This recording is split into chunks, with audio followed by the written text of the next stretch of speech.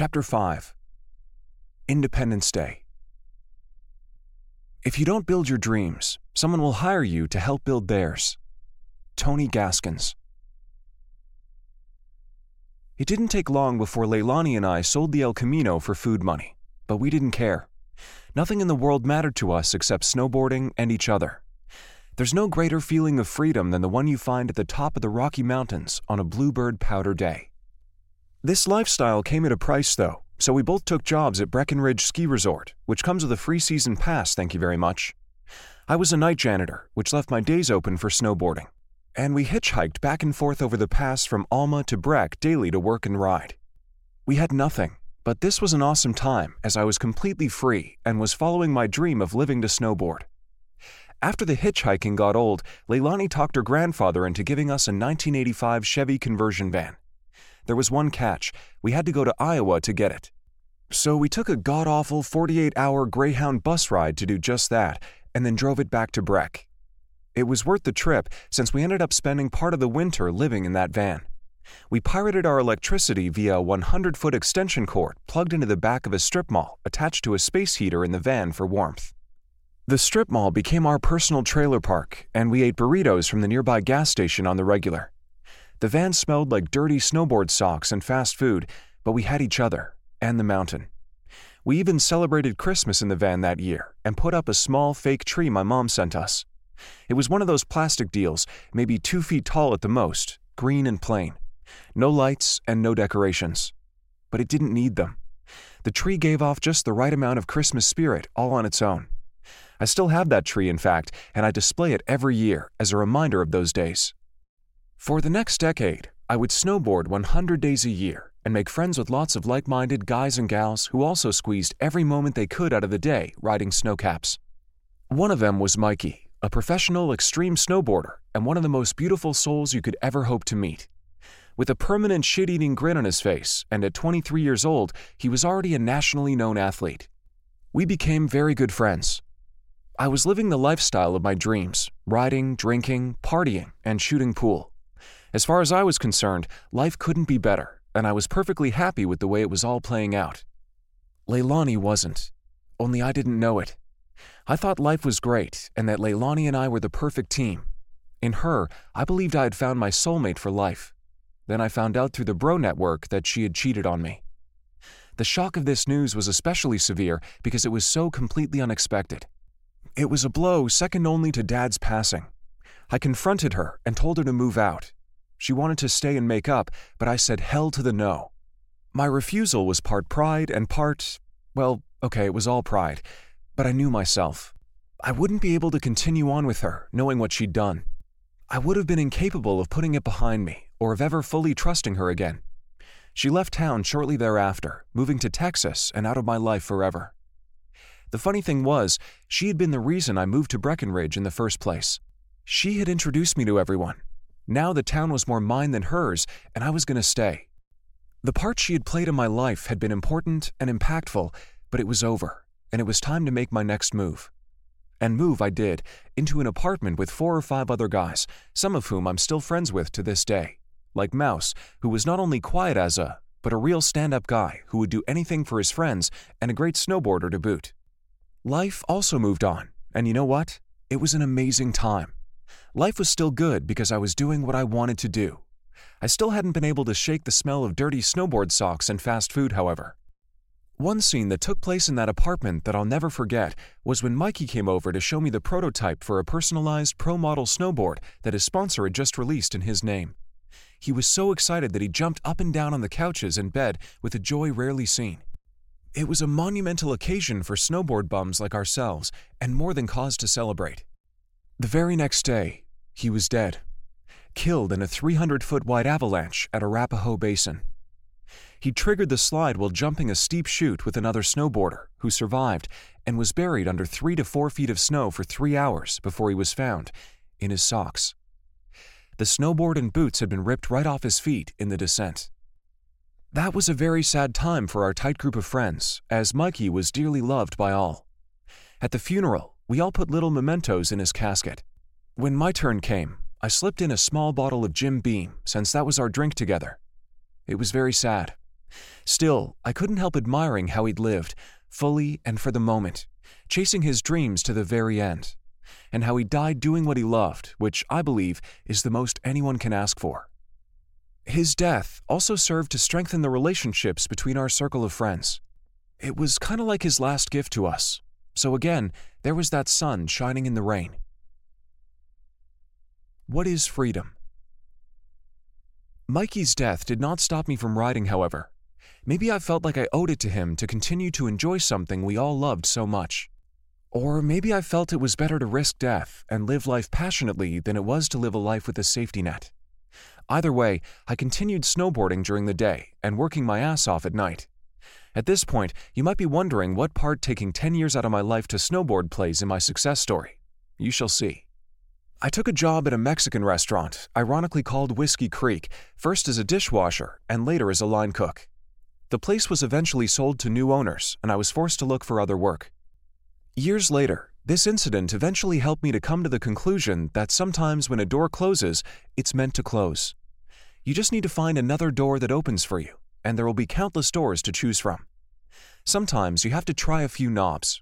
If you listen hard, you'll hear opportunities knocking from behind many of them, and when you come across one of them, you just have to be brave enough to turn the handle and step through the doorway.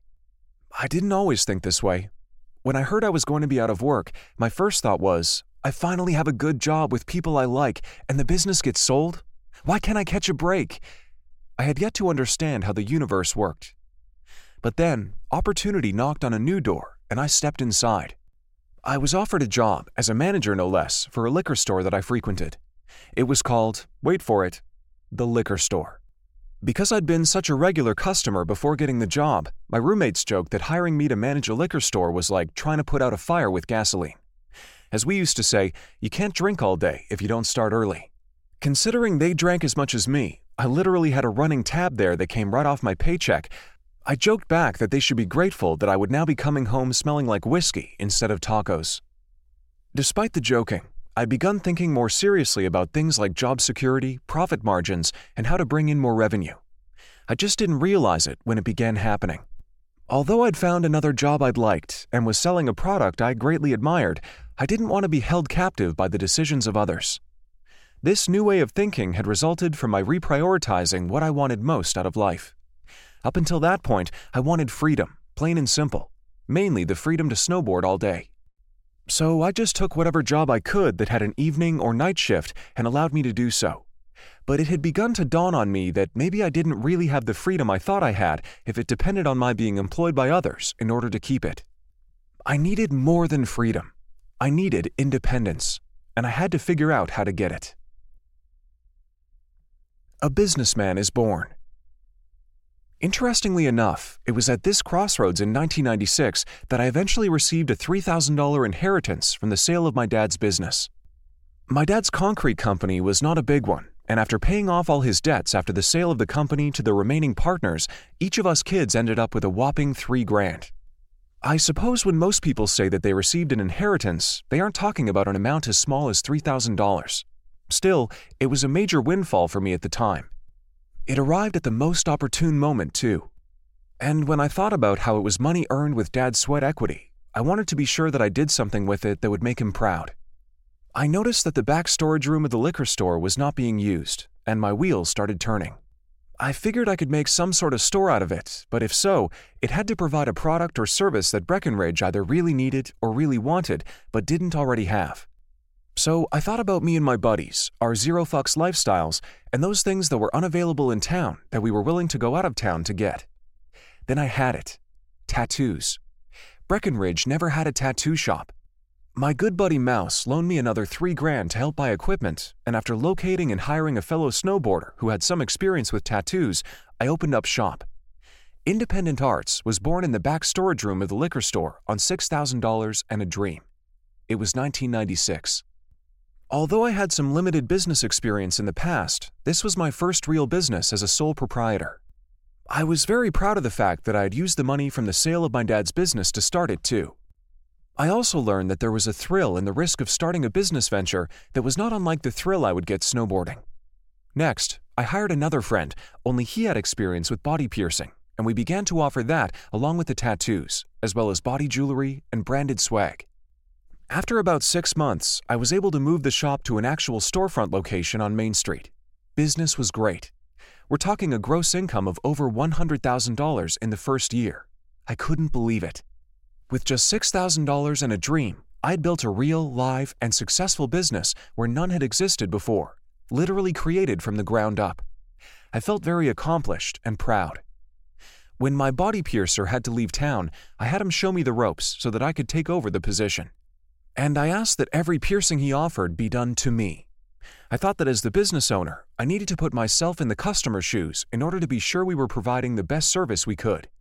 I didn't keep any of these piercings long, but I do have a few holes and tattoos left as badges of honor.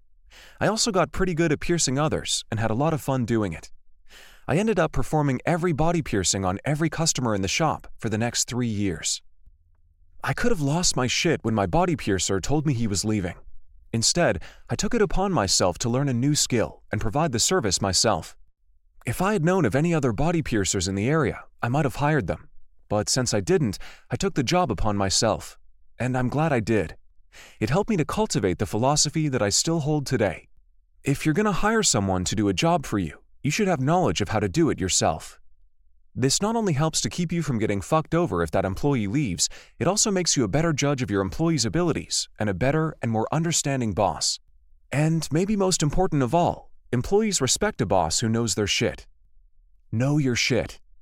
Quitting the liquor store and opening up a tattoo shop was most certainly a leap of faith. Unfortunately, most people will never take a similar leap out of fear. Fear can be paralyzing. At its core, fear is uncertainty of the unknown. The opposite of fear is therefore certainty. With that said, there are only 2 possible options. Stay where you are no matter how shitty and soul-sucking it is, or battle fear. The walls of your comfort zone are lovingly decorated with your lifelong collection of favorite excuses. Jen Sincero. The reason most people never get out of their comfort zone is that it feels safe. Here, there are no judgments, no surprises, no fear, and conversely, no reward. I was stuck in my comfort zone for many years, and I can tell you, it sucks. Much like donning your favorite pair of give-up sweatpants on your way to the grocery store, your comfort zone just feels easier. Here, in this reassuring purgatory, there are no losses because bets are never placed. There are no losers because the game is never played. And there are no risks ever taken because it seems far too hazardous to give up the one thing that remains certain: your suffering. The only thing worse than living in a never-ending loop of certainty is being forced to binge-watch 72 consecutive hours of reality television. Unless, of course, you're into that sort of thing. The good shit is just on the other side of the walls of your comfort zone. What about you? Contrary to popular rhetoric, you don't need to convert your passion into your career. Sure, it works for some people, but sometimes putting a $sign in front of the thing you love just sucks the joy right out of it. On the other hand, your passion can be a springboard into the career you were really meant to have. For instance, despite my passion for the sport, I never became a professional snowboarder, and Independent Arts wasn't even a snowboard shop. It did, however, cater to snowboarders and to people who lived the snowboarder ski bum lifestyle and aesthetic. People, in other words, who were like me. In fact, they were me. I was my own ideal customer. Before answering the questions that follow, make sure you have a notebook or something similar to write your answers down. You'll be brainstorming here. Picture yourself as your own ideal customer. What is it that you love? What is your version of snowboarding, the thing you're most passionate about, and build your life around? Write down whatever it is you most enjoy doing, the thing that makes life worth living. Is it an art form, a sport, listening to certain types of music, reading books by a favorite author, binging on a TV show, slip and slide tournaments, listening to podcasts, playing video games, or something completely different? You decide, as long as it's something that brings joy. What are your top priorities? Having fun? Looking good? Getting healthy? Your children, spouse, grandchildren? Reading comic books? Learning a trade? Finding employment? Write whatever is true for you. The things you can't live without are your loved ones, your faith, your favorite sport, music, your favorite podcast, your home routine, the sweater you knitted earlier for your pet ferret. Whatever they are, write them below. What are the sorts of things you most like to buy for fun? What is the thing you will immediately throw down a wad of cash for the minute you see it, as in take my money, because you've got to have it, even though it's not a necessity? Finally, ask yourself if there is any product or service that doesn't presently exist that you wish did because it would satisfy a need or desire that you have. You may have brainstormed your next successful business venture. Take the case of Gela Nash. She loved clothes and looking good. Her priorities were the child she was having with her husband and staying stylish for the length of her pregnancy. The product she wanted but that didn't exist was a decent-looking brand of jeans for pregnant women that looked as good as real designer jeans on non-pregnant women. It was also the non-necessity that she would throw down cash for without a moment's hesitation. Her very strong desire to continue looking on trend drove her to take matters into her own hands. Gela began altering her husband's jeans for her own use and managed to make them look so convincingly store-bought that other pregnant women demanded to know where they could get a pair too. Orders started pouring in, and Gela enlisted her best friend and co-worker, Pam Skase-Levy, to help her scour thrift stores and alter as many pairs of jeans as they could to meet the demand. Soon, a business and a baby were born, and both were named Travis. But when the clothing line branched out into t-shirts and tracksuits, it was rebranded as the multi-million-dollar fashion line, Juicy Couture. And it all started with Gela fulfilling the needs and desires of her ideal customer, herself. In addition to that, Gela was able to step outside her own comfort zone and face the fear of the unknown. I also ended up expanding my business to include clothes. But the venture wouldn't end exactly as Gela's had. Instead, it all came to a crashing halt. It just blew up. It exploded. An interview with Rich Lopp, law of attraction teacher, life coach, YouTube influencer, tarot card reader. If you were like some people, you've never really had a dream career. I didn't. You might not have even considered yourself to be particularly talented at anything. Never fear. This book is still for you. Consider the story of Rich Lopp. 10 years ago, he started making YouTube videos that never really went anywhere because, as he puts it, I didn't really have a solid message to send. I didn't have anything that was worth anything. Predictably, his channels went nowhere, and he gave up on them. Looking back on that now, he'll also tell you it was a good thing he didn't find success with them. Why do you say that?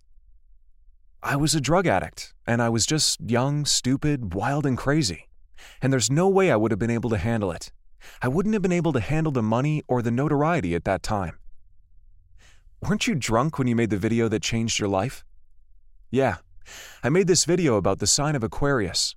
I was so drunk I can barely remember making it, let alone uploading it to YouTube. Of course, I forgot all about it. Then about a year and a half later, I'm surfing YouTube, and that video gets recommended to me, and I find out it's got over 20,000 views. Then at around the same time, people started messaging me on Facebook asking for more content like that, so I started making more videos about astrology. Kinda crazy, right?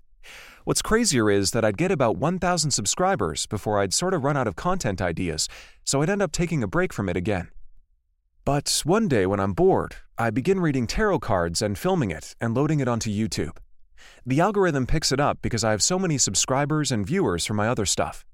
It starts recommending my new videos to them, and my channel suddenly takes off like wildfire. It just blew up. It exploded, you know? My goal, I remember saying when I first started reading tarot cards on YouTube, it was September 2018, I said my goal was by Thanksgiving to hopefully have 10,000 subscribers. I was like, man, I'm probably not going to be able to do that. I'm a little stupid. Well, about Thanksgiving, I had 50,000 subscribers. It really took off and blew up almost immediately. And from more of a universal perspective, it was perfect that way. You know, it worked out just perfectly. Well, that all sounds pretty accidental, or like luck. What advice would you give to someone who has tried for years to achieve this kind of success without that luck? I tried making a successful YouTube channel for a decade before having any success. So, although it all sounds sort of overnight, it wasn't. The biggest key to understanding success is that there is no such thing as failure. It's a learning experience, right?